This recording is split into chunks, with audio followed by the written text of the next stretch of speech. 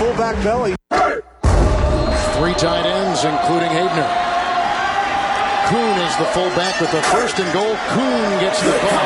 Pyle driving his way in for the touchdown.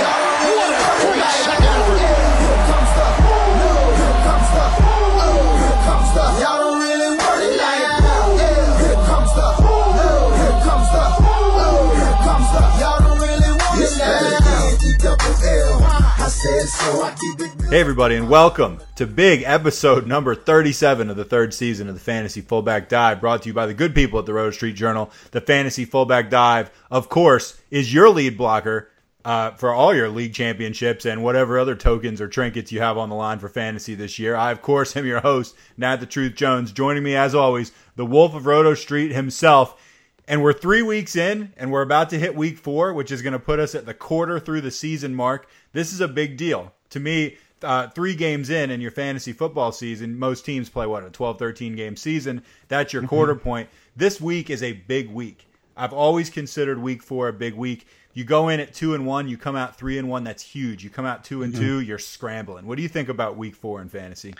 I mean, never mind the fact that you could extend a dominant reign to 4-0 or just get buried to 0-4, which would just be, traumatizing. And I've said on this show since we started 2 years ago, there was one unfortunate year where I started 1-5 and still won the league because I got Odell Beckham. Hail Marys happen every single year, and if you hit the right guys, you can still dig yourself out of any hole, but still, you want to be digging yourself out now. It's completely necessary to get that week 4 win. This is a very telling, yes, you get Mark Ingram in some lineups coming back, but pretty much after week 4, we've got a pretty good sample size of what players are going to be. And again, injuries will happen. Some players will just explode out of nowhere and turn their bust seasons around. Some people having great seasons might hit a wall, but ultimately we've got a good sample size. And this is a good time to kind of stick our flags into certain players and say, this is what we should expect the rest of the year. This is a big one. So this is a huge week for everybody, and you got to get that W. Yeah, you said you won a league when you were 1-5. I actually won the hometown league I was in last year. I was 4-6. I had to win out to make the playoffs, and then I won out, and then I won out in the playoffs.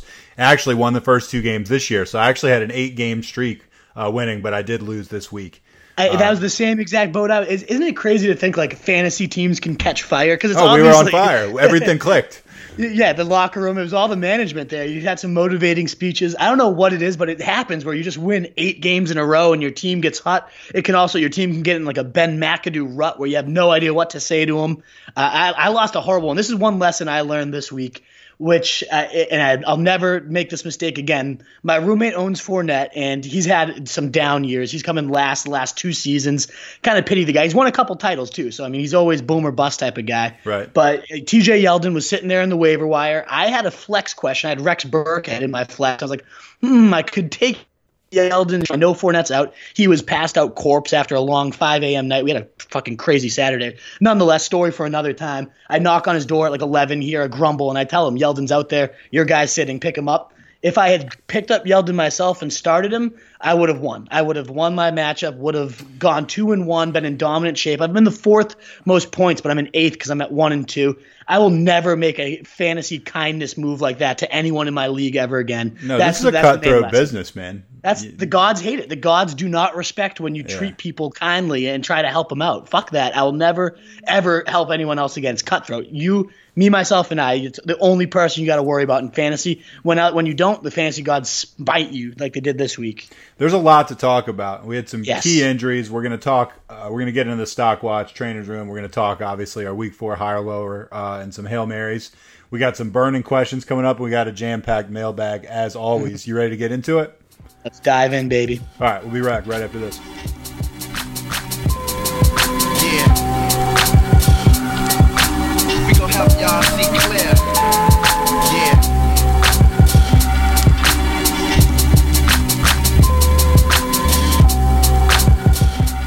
All right, we are back with the stock watch / trainer room. We were going to lead off with Jimmy G. Obviously, the Garoppolo injury is a huge deal, both in real football and fantasy football. We're actually going to put that off. One of our 3 burning questions is going to be about Jimmy G. So we'll actually be able to give him a lot more attention in that context than we would have leading off the stock watch with him. So we're going to skip him over. We're going to talk Rex Burkhead, Evan Ingram, Doug Baldwin, and LaShawn McCoy.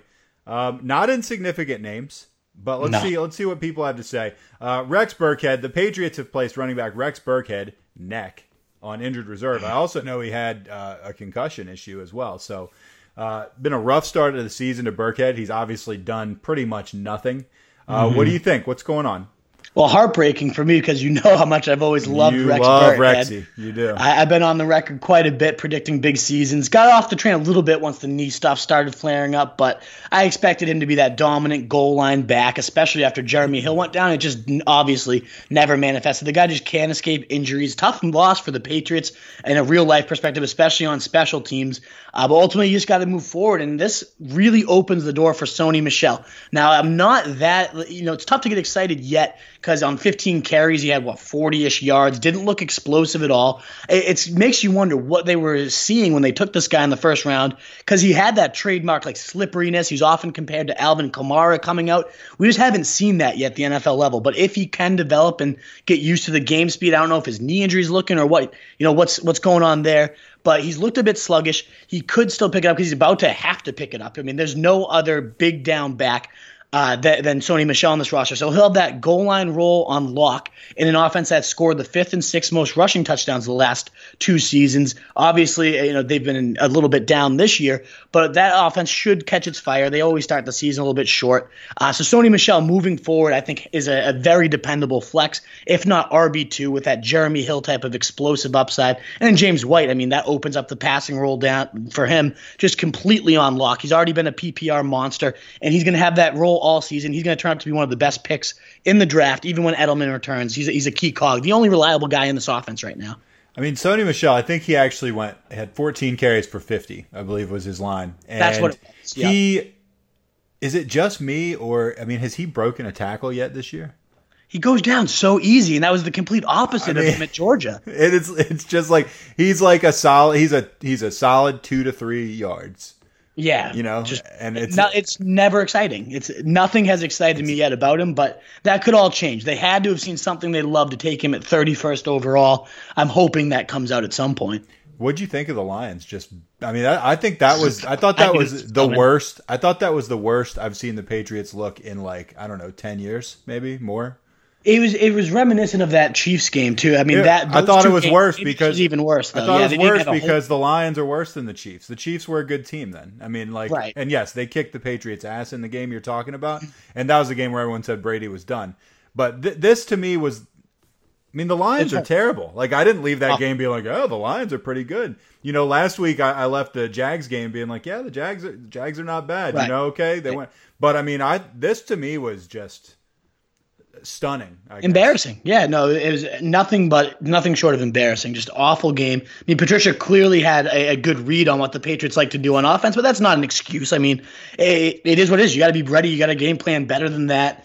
And this is a team that got blown out by the fucking Jets, who then just lost to Cleveland. So are we going to say Cleveland's now on the Patriots level by the transitive property? And the Lions were running the ball 6, 7, 8, 9 yards down our throat. Just it was they weren't even touching people till they were 5 yards past the line. And this happened all game.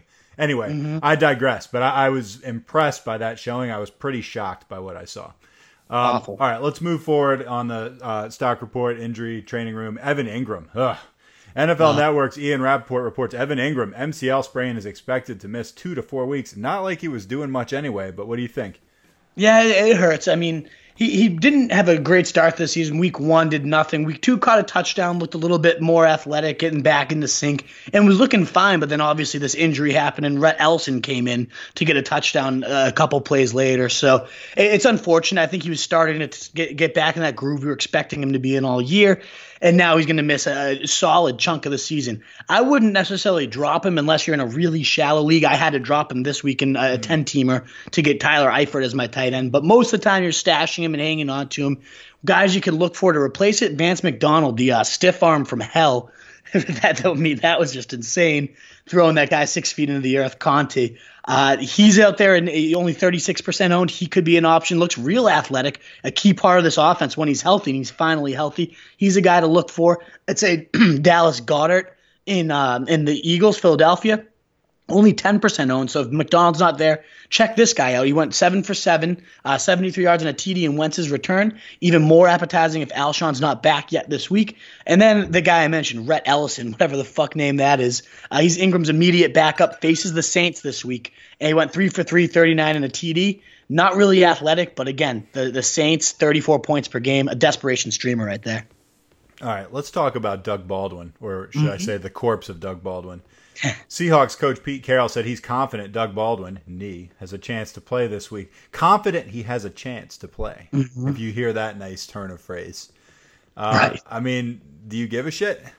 It doesn't install too much confidence in me, but you got to give a shit. Not in the sense that you could trust Baldwin and roll him out his first week back. If you did that in week one of his fantasy season, you got burned hard because he was injured within a few plays and got you nothing.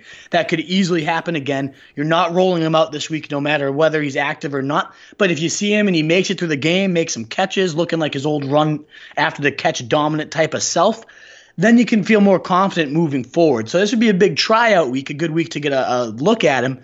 But I would not be trusting him at all in lineups. Obviously, there's some impact on Tyler Lockett, too, who's been pretty damn dominant in his absence. He's commanded almost 30% of the target share and air yards on the year, 16.3 yards per reception is a career best, 4.0 receptions per game, so pretty solid involvement each week. He's actually ridden that to the wide receiver 16 value in fantasy, but that would all take a massive hit if and when Baldwin returns. I expect him to eventually ascend back to that top of the totem pole type role and be a nice wide receiver too the rest of the year.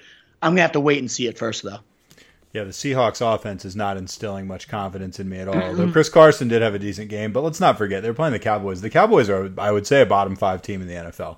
I know. I don't know what to make of that either, too. 32 fucking carries for Carson a week after getting benched and playing special teams. Like, what is going on there? He gets Arizona this week, too, the most rushing points to running backs right now, fantasy points-wise. So who knows what to do with that situation? I'm probably avoiding it. Maybe you play Carson this week. I got to play him. He's the best running back I have on my team. Like I went all in on receivers. I got a great receiving core. Oh, that's right. Yeah, the Hopkins and I'm waiting for Tariq Cohen to pop or Peyton Barber to pop or Chris Carson to pop. Right. Carson's game was decent. Carson's so your guy. I will be rolling him out next week, I assure you. All right, let's talk LaShawn McCoy. Or should I say the corpse of LaShawn McCoy? A lot of corpses we're talking about here. Like the corpses today. Well, there's a lot of these guys are corpses, man. LaShawn McCoy, ribs, expects to play in Week 4 against the Packers and was limited at Wednesday's practice. I want to hear what you have to say about this, but before you do, I mean, we talked about the Patriots losing to the Lions. Can we talk for a second about the Vikings getting blown out at home by the Bills? Like, did you see that coming? Not at all. Ruining fantasy survivor season. I've heard there's like most leagues only have a couple hundred left because of that one game, which makes perfect sense. I didn't play any myself. But yeah, insanity, the fact that happened. And because of that, I think that's a good segue into Shady. Yeah. You got to have a little bit more faith in this guy once he's back on the field because of that overall offensive and defensive improvement. Obviously, it's like a bit of a fluke because there's no way they're just going to start dominating good teams like the Vikings here and here. I got severely underestimated after 2 shitty-ass weeks, and there is a little bit of juice here with Josh Allen. He really invigorated that team. Some of the plays the guy makes, I would never want to see my franchise quarterback doing. That leap he had, that hurdle, very impressive athletically. Not something I'd ever want to see my franchise quarterback doing. But either way, the team's clearly fired up to have this guy playing the ball he is. They're scrambling. They're getting more creative with little jet sweeps and all these different things on offense. And that only means good things for Shady. Chris Ivory himself racked up 126 total yards, 3 receptions, was kind of wide open on those receptions too. So they're scheming up some more creative usage for their backs, which I think is good news for Shady. He had 8.6 before he got hurt in the third quarter. So he's on his way to a nice 10 to 15 point day before getting hurt. And now these overall offensive and defensive improvements, I like what I would see. I'd definitely roll him out this week if he's out there for sure. All this talk about Josh Allen, does that mean you're off the Nathan Peterman train? I was never. Is anybody ever on the Nathan Peterman train? That's horrible. I don't know. His parents probably are fond of him. Yeah, right. His aunt. Right. One more thing. We'll talk Rams defense. This is, harsh even putting this in the injury report because we don't usually talk defenses, but they did place cornerback Aqib Talib on injured reserve. Some holes in that Rams defense, right? Yeah, the only reason I put it on there, this will be a quick one, is the Rams were limiting their opposing wide receivers to the least amount of fantasy points up into this. And then Marcus Peters suffers that calf injury. He's up in the air for Thursday. He'll be back within the next 2 weeks. But either way, his status is questionable. Talib going to be out for at least, I believe it's 6 weeks once you go on the injured reserve. It could be even 8. I forget the exact number. Either way, that defense does have a nice little hole there. And they're so strong up front in the front seven against running backs that wide receivers could start seeing a good amount of volume and a good amount of points starting this Thursday with the Vikings, who will obviously be trying to bounce back with Adam Thielen, Stephon Diggs. It just is very important to note when they've limited receivers this much that they're now missing a crucial part of that and could be missing 2 crucial parts of it come Thursday. So Diggs and Thielen get a huge bump up in your rankings. And just in general, receivers against the Rams aren't nearly as scary anymore. All right, we'll be right back with higher, lower, and Hail Marys right after this.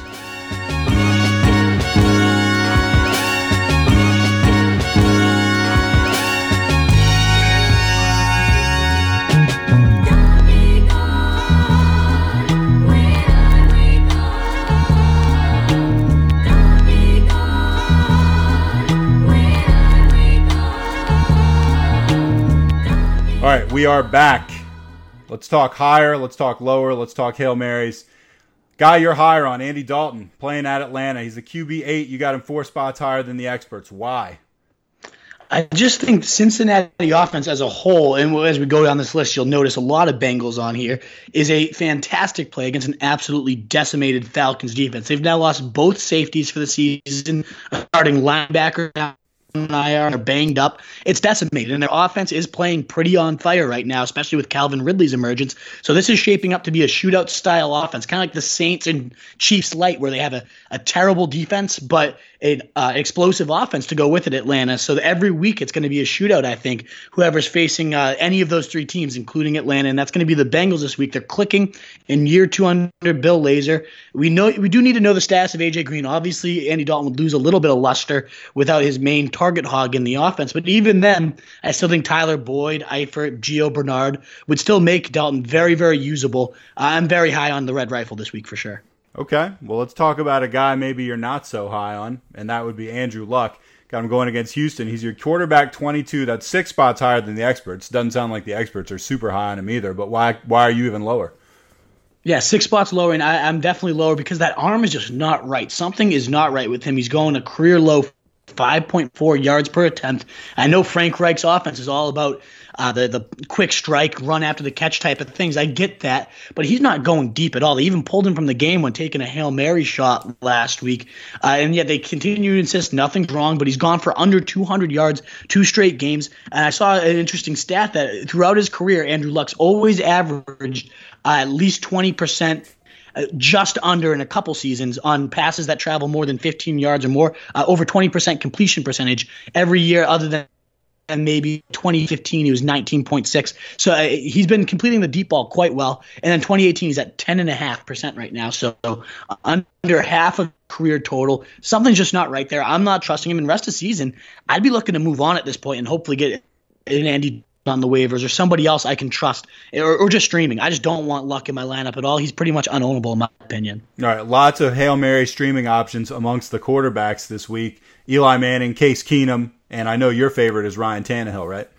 Yeah, he is absolutely. After we saw the Patriots defense get decimated yet again, this Miami offense is clicking. They got a lot of playmakers that make things happen. Just the Jakeem Grant guy. It looks like a mini Tyreek Hill. Albert Wilson is making insane plays every single week. Danny Amendola will probably want some revenge against his old team. Kenny Stills gets deep with the best of them. So, I mean, he's got some explosive playmakers, and this is one of the slowest defenses in the entire league. They're not going to be able to run with these weapons after the catch, going deep. I think Tannehill's going to put up a lot of points after going 289 and 3 scores last week. And then you got Eli Manning, like you mentioned, against the New Orleans team, giving up over 34 points a game. Odell Beckham's finally rounding into form. Shepard had a touchdown this week. Even without Ingram, I think that offense should really put up some points. In Case Keenum in those shootout situations, every week I'll recommend whoever's facing Pat Mahomes and the Chiefs because they're going to put up their points, and whoever's going to face them is going to have to play catch-up duty. That'll be Case Keenum this week. So 3 great options, all under 30% owned, that are very streamable this week. All right, let's talk running backs. Guy that you're higher on. There's a few of them, actually. Gio Bernard, is that the guy that you're going to hitch your wagon to? RB6, Absolutely. you got him 5 spots above the experts? And I remember there was one point this offseason you texted me, anyone who drafts Gio Bernard deserves to be murdered or something. I think along I said they those should lines. never be able to play fantasy again. Yeah, exactly. But this year, especially if you own Mixon, Bernard is humongous to own. And the reason I love him so much, we talked about how decimated Atlanta is on defense, but even dating back to when Dan Quinn first started, this must be part of his defensive philosophy. Since 2015, they've always surrendered the most receptions to opposing running backs every single year Dan Quinn has been there. 118 in 2015, 109 in 2016, 107 last year. All, again, the most in the league. And right now, they've already given up 36, which is 144 reception pace to running backs. We saw Alvin Kamara 15 last week on 20 targets. Christian McCaffrey 14 on 15 targets the week before that. Granted, those two are among the most elite pass-catching backs this league's ever seen. Gio's not on that level, but he's still a very good pass catcher. I see him seeing at least 12 or so targets. Clearly, this is where you exploit this team, getting maybe 10 or so catches, fresh off of an 88% snap day. No other running back touched the ball. He is the horse when Mixon is out. I think he goes for at least 20 fantasy points after going for 17 last week in a great DraftKings play at 6,300. All right, here's some guys that maybe you're now, or a guy that you're maybe not as high on. Kareem Hunt playing at Denver. You got him as your RB13. That's 5 lower than the experts. Why so low on Kareem Hunt?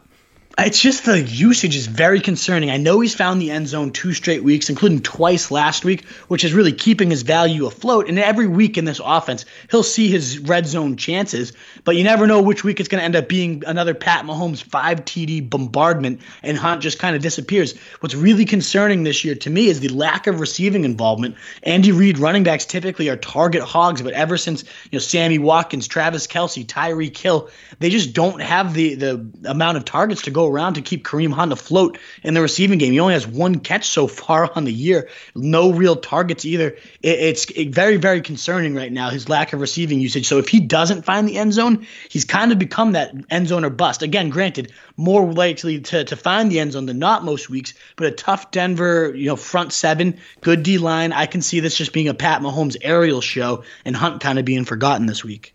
Okay. We're going to say, as far as like your Hail Mary, when you talk I'm a little bit squeamish about your Hail Mary, which is Ty Montgomery. That's why they're Hail Marys. Okay, yeah, but I'm not always squeamish on your Hail Marys. I'm squeamish Okay. on this one. Explain to me why I should give a shit about this.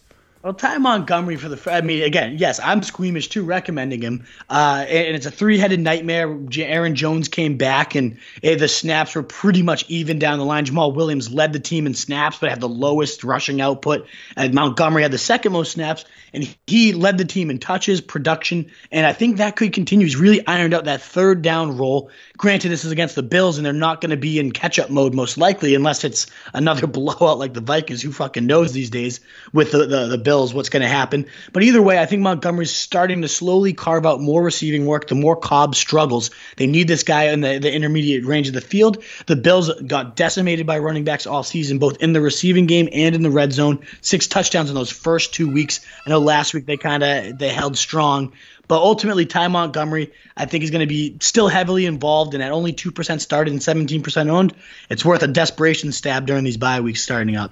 All right, let's talk wide receivers. Higher. Upside wide receiver 3s. Nelson Aguilar, Calvin Ridley, Sterling Shepard, Tyler Boyd. These are all guys that you have higher than the experts. Why don't you hit them one by one real quick? We'll go real quick on all of them, but Aguilar, I think a lot of people started getting out on this guy after Wentz returned and he didn't have a great debut. Aguilar's still the number 1 target there, still the target hog. I'm not worried. Him and Wentz had great chemistry all last year, and I don't doubt that he's going to explode against Tennessee, giving up the 3rd most fantasy points to wide receivers. They get burned deep every single week other than last week against shitty-ass Blake Bortles, so I'm not worried about that. You got Wentz kind of shaking off that rust at this point, no real rain. I think everything kind of sets up nicely for Aguilar to have a really big rebound week against this awful Tennessee team. I think Calvin Ridley, I'm just a believer. I know he blew up. I don't think he's going to do that every week, obviously. 160 yards and 3 touchdowns, insanity. But he ultimately has a great setup across from Julio. He's always going to see weaker coverage. He's got great red zone chemistry with Matt Ryan, which we know Julio Jones has always lacked. This guy just really finds the soft spot every time, especially within the 20. He's at 3 red zone targets. He's converted all 3 for touchdowns. He leads the league in red zone touchdowns right now, and that's on less than half the targets of Mike Thomas, who he's tied with, who has 9 red zone targets. He's just been the top wide receiver in fantasy these past 2 weeks, and I just don't think it's a fluke. Shootout shootout game like I've been talking about with the Bengals. I love them. So, I mean, the Falcons are going to have to score their points too. I think Ridley's a big part of that. And then Boyd on the other side of that, smooth route runner, kind of Cooper Kupp style, physical play. He's just always open. Dalton praised the guy. He's just so good, said Dalton. He understands running routes. He's versatile. You move him around. He had a lot of production in the slot. We've been able to move him around. And I love guys that get moved around, especially into the slot. He's that high-end wide receiver, too, if A.J. Green sits. And I still think a high-end wide receiver 3, even if he plays. He's just been dominant. 132 yards a TD, 91 in a TD the week before. This guy's seen a heavy target share, and he's playing really well. And then Sterling Shepard, it's the Saints defense. They're horrendous, especially against number 2 receivers. Patrick Robinson, I believe is the guy's name, just gets dusted. Seems like he doesn't even know where he is on the field half the time. Sterling Shepard, fresh off an 80 TD game. I think he tops those numbers this week. All right. Guy that you're lower on, Julio Jones against the Bengals. You got him as your wide receiver 11. That's 6 spots lower than the expert. I can't believe people are still putting him up at number 5, I have to admit. It's crazy. And that's more what it is I don't think he deserves to be up that high at 5. Do I like Julio? Of course. He's still a physical specimen. He's still a horse with the ball in his hands. He's still a monster. I get it. But he's only the wide receiver 17 in fantasy. Ever since that week 1 yardage explosion, he really hasn't done a whole ton. So this is more about just the guys he's ranked ahead of that I think are clearly better options this week. Keenan Allen obviously had a couple down weeks, but a great bounce back setup in San Fran against very weak coverage. Great matchup for him. Adam Thielen leading the league with 44 targets right now and just flat out dominant with Cousins. We were nervous that Diggs was going to kind of take over that number 1 receiver role. There's plenty of volume for both those guys, and Thielen's been by far the most consistent one. Devontae Adams, how you put him below Julio Jones after he scored 4th straight week with Aaron Rodgers, and maybe have his first real blow-up game in the season. Just all these guys, even Juju Smith, 100 yards every single week, far more consistent than Julio Jones, even though he's the number 2 option in his offense. He's feasting upon weaker coverage. I think all of those guys belong well ahead of Julio Jones, who's ranks right now behind Tyler Lockett and Tyler Boyd in fantasy points. Julio Jones could explode at any moment. I get it, and I'm calling for a shootout game, but I still think it's Calvin Ridley that's benefiting the most from that. All right, Hail Marys. Jakeem Grant and Albert Wilson, both of them against New England. Why? I mean, I think I know why, but why? Because their defense fucking sucks. I hate it. It's awful to admit as a Patriots fan, but this defense is so slow, and these two guys are masters after the catch. Great in the screen game, great at just dusting the defense. Again, Jakeem Grant reminds me a little bit of a mini Tyreek Hill, the way he's been making plays. I think that guy's a guy I would love to stash in so many leagues. Just in terms of, it was like Tyreek Hill's rookie year. We see these punt return TDs making insane plays. You get a long touchdown every now and again to start the year, and maybe they ratchet up this guy's usage, and by midseason he becomes a season winner. He's got that athleticism, 4.34 speed. I think he could really blow up down the stretch run and maybe have another huge week after a 2-touchdown day last week. And Albert Wilson, the wide receiver 30 right now, he's really made plays each and every week. And again, this is a defense that's very easy to make plays against. I think both guys, if you're desperate, bring a ton of upside to your flexes. All right, tight ends. Guy you're higher on, Tyler Eifert, who I know you just picked up. Tight end 8, you've got him. That's 4 spots higher than the experts. Why do you think this is an appealing matchup? He's just again, the Atlanta defense just completely decimated. They've defended tight ends pretty well this year out of all positions. That's been their lowest fantasy points. But even still, Eifert coming off his season high in snaps at 71%. He ran his most routes with 31, highest target share with 8 targets, 6 receptions, 74 yards, both season highs as well. And this is the week I think it kind of continues. He has another 70 or so yards, but he finally finds that pay dirt this week, especially with A.J. Green a little bit banged up with a pelvis injury, which is always interesting. A pelvis injury, but I think Eifert kind of keeps that magic rolling against this decimated defense and is a nice tight end 8, top tight end stream this week.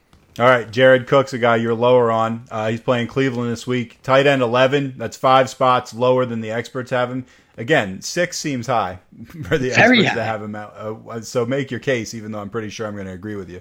I don't get why. I just don't get why he's 6. That makes no sense to me. He had that 18 fantasy point explosion in week 1, and that was nice. But that's always been Cook. He'll have 1 or 2 20-point days, and everyone just marvels at his athleticism, and it never ends up panning out to anything. He's had under 6.9, 5.6 fantasy points those other 2 weeks. Just a minimal part of this sputtering offense. Cleveland's defended the tight end very well. Only the 3rd fewest points to tight ends. Haven't allowed a single touchdown to tight ends on the year.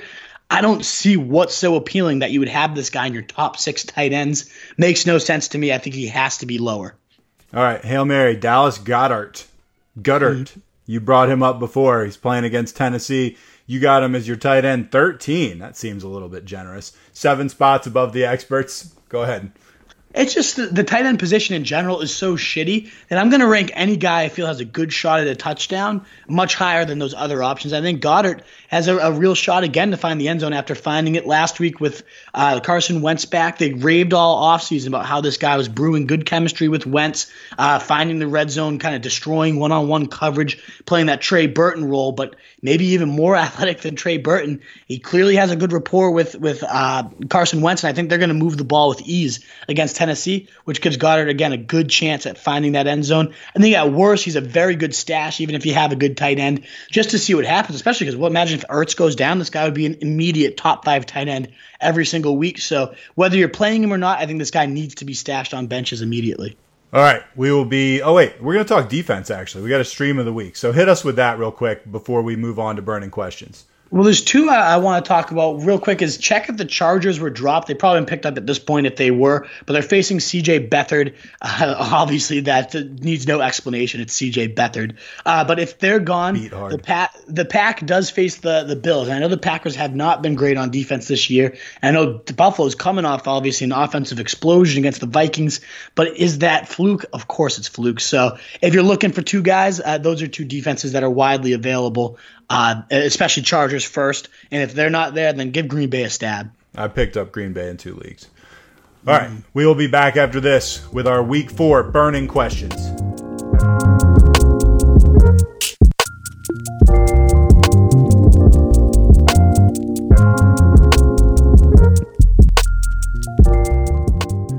All right, Week 4 burning questions. We're going to start off. This is quarterback centric, by the way. These questions. Week 4 burning questions. First overall pick, Baker Mayfield, will be making his first NFL start at Oakland. Can you believe it took Hugh Jackson, by the way, like a couple days to declare the guy the starter? What an idiot. Get that strategy. What an idiot. He is such a bad coach. Let's just show how dumb I am. He went 17 of 23 for 201 scoreless yards and a half of action. Sure looked like the real deal. What are you expecting, and can you start him in fantasy? Yeah, and I mean, that 17 for 23 is very impressive. 200 yards, like a 400-yard pace. Very impressive for coming in a tough spot and lighting up. But you got to consider, he should have been 20 for 23, 3 bad drops from his receivers. So this guy was almost perfect. Well, he's very accurate. But ultimately, I'm going to hold out if I can. Would I stream him? Yeah. If I have Andrew Luck, I would play Baker Mayfield ahead of him. And he's my QB 19, so there's a good amount of QBs I'd play him above. But ultimately, I'd rather have a guy like Tannehill I've been seeing do it for a little while. I could see Baker coming out and having a nice 300, 2 to 3 touchdown day and just really cementing himself as an every week QB1. That could happen, but I'd really like to see it first. He's not a guy I'm rushing out to start quite yet, but would love to stash him. And I would not be surprised as he starts picking this up as soon as this week.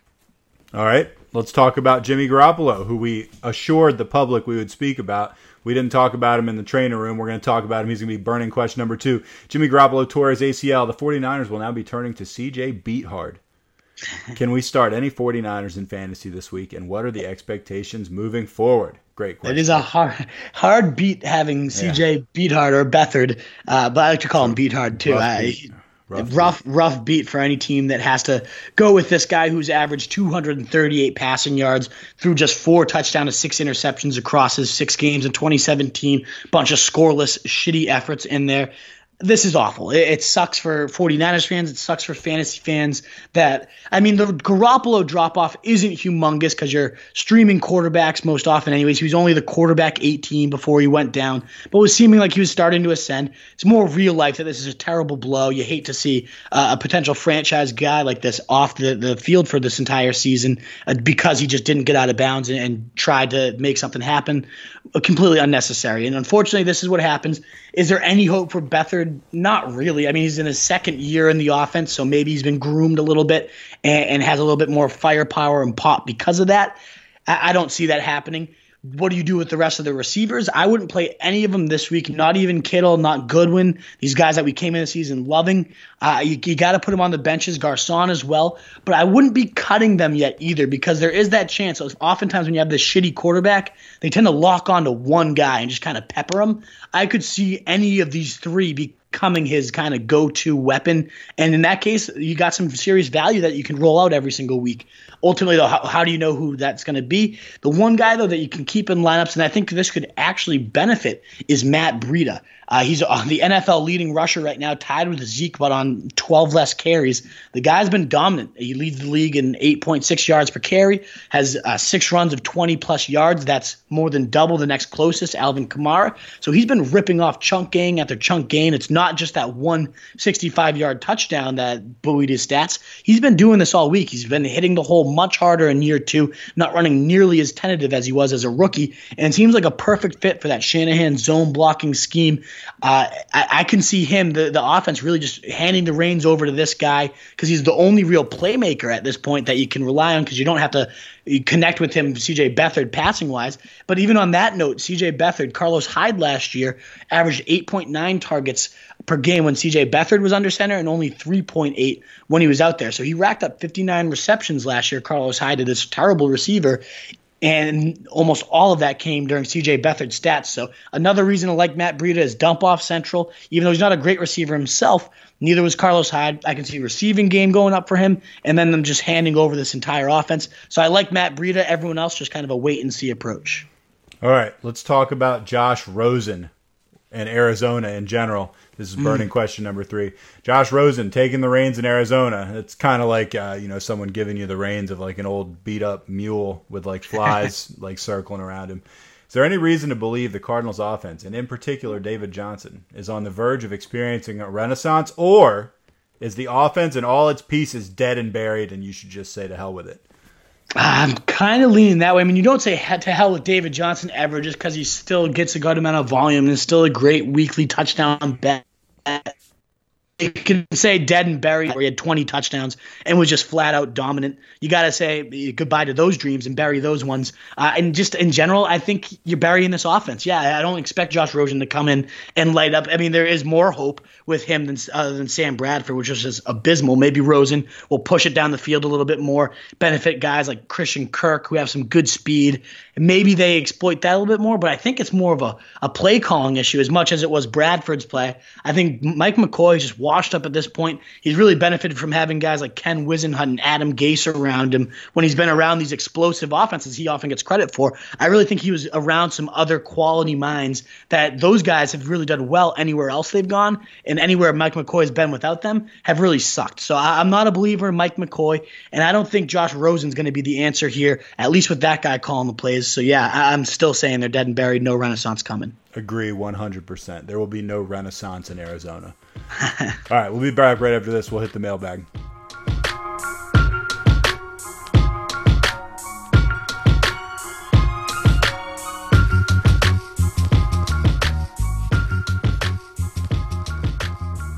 We are back. Jimbo Slice is going to kick off the mailbag with one I feel like is pretty obvious, but I wonder what you thought. Choose 2. Juju Smith-Schuster, Stephon Diggs, Sterling Shepard, PPR League. I mean, my gut reaction's Juju and Diggs, definitely. And it's pretty obvious, like you said. Yeah, you're going to go with the talent there. You're going to go with those two guys.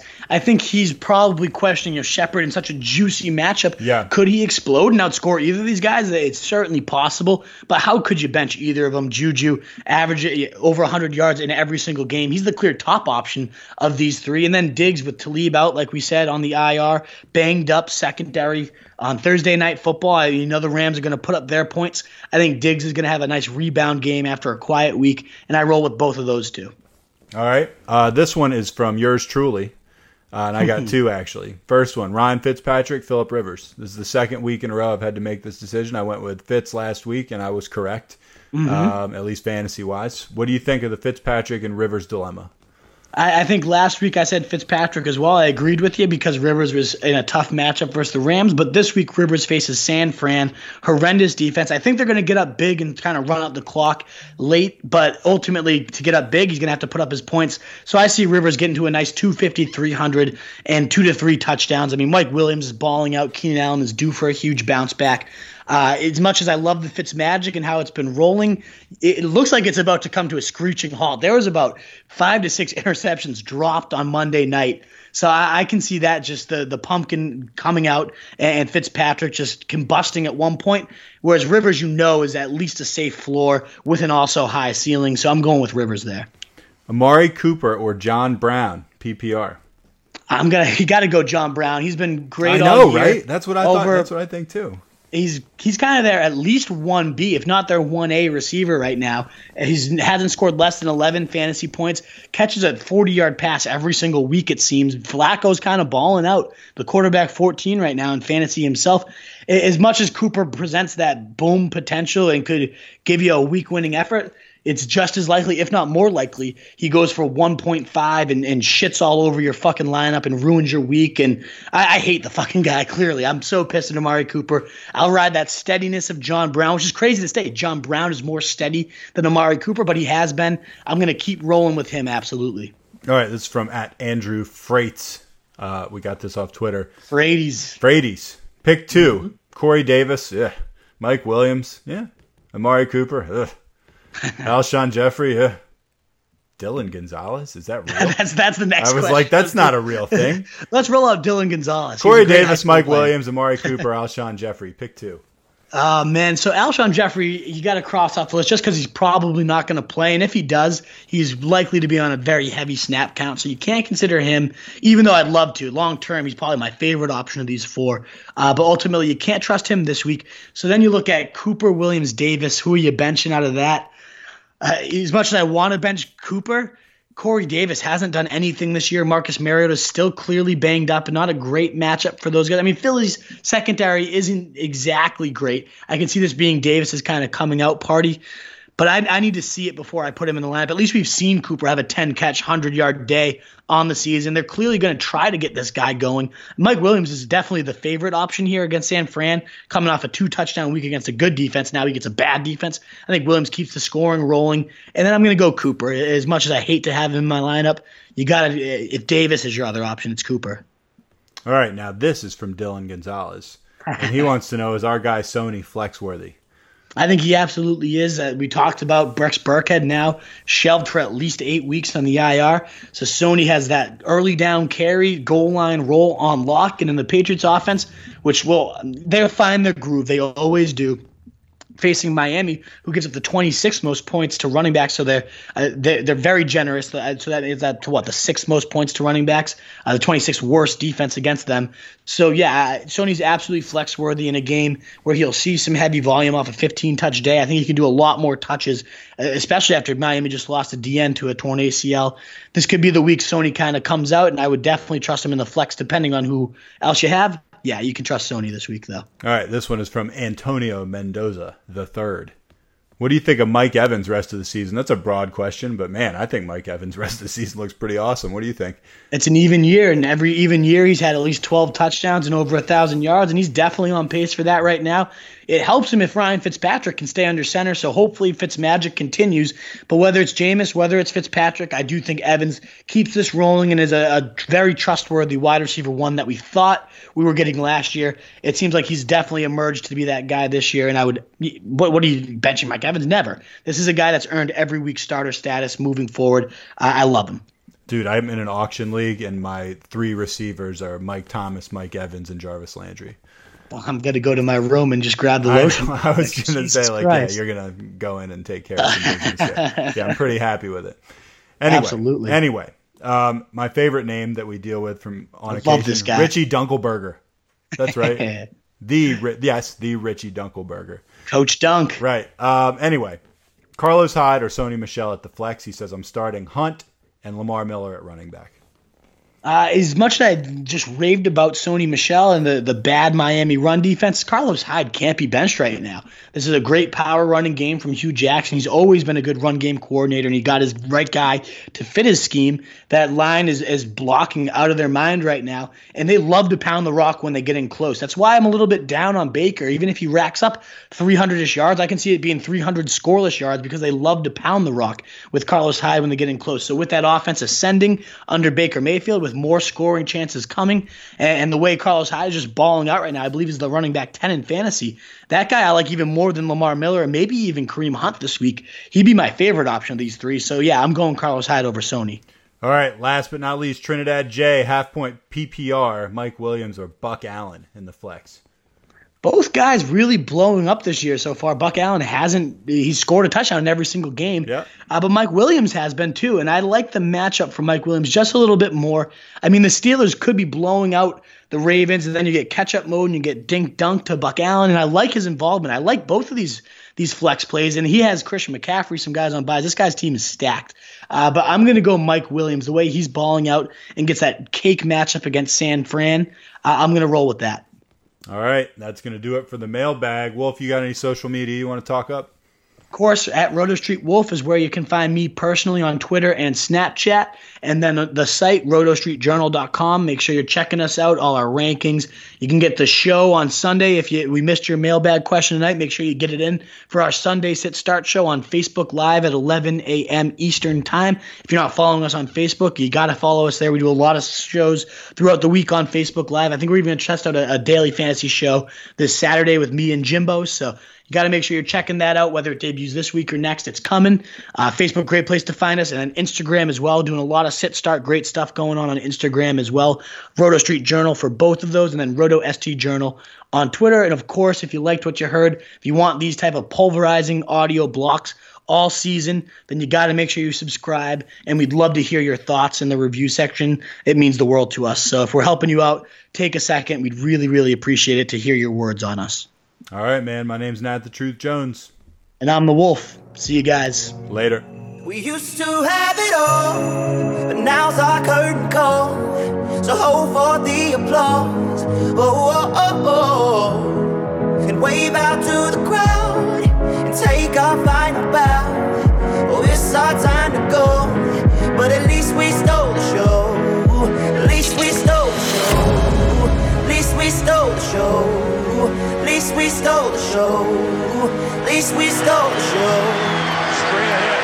Devlin, second effort, third effort, touchdown.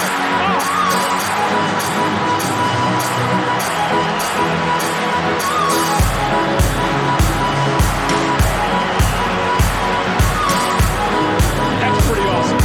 That's old-fashioned football right there, folks.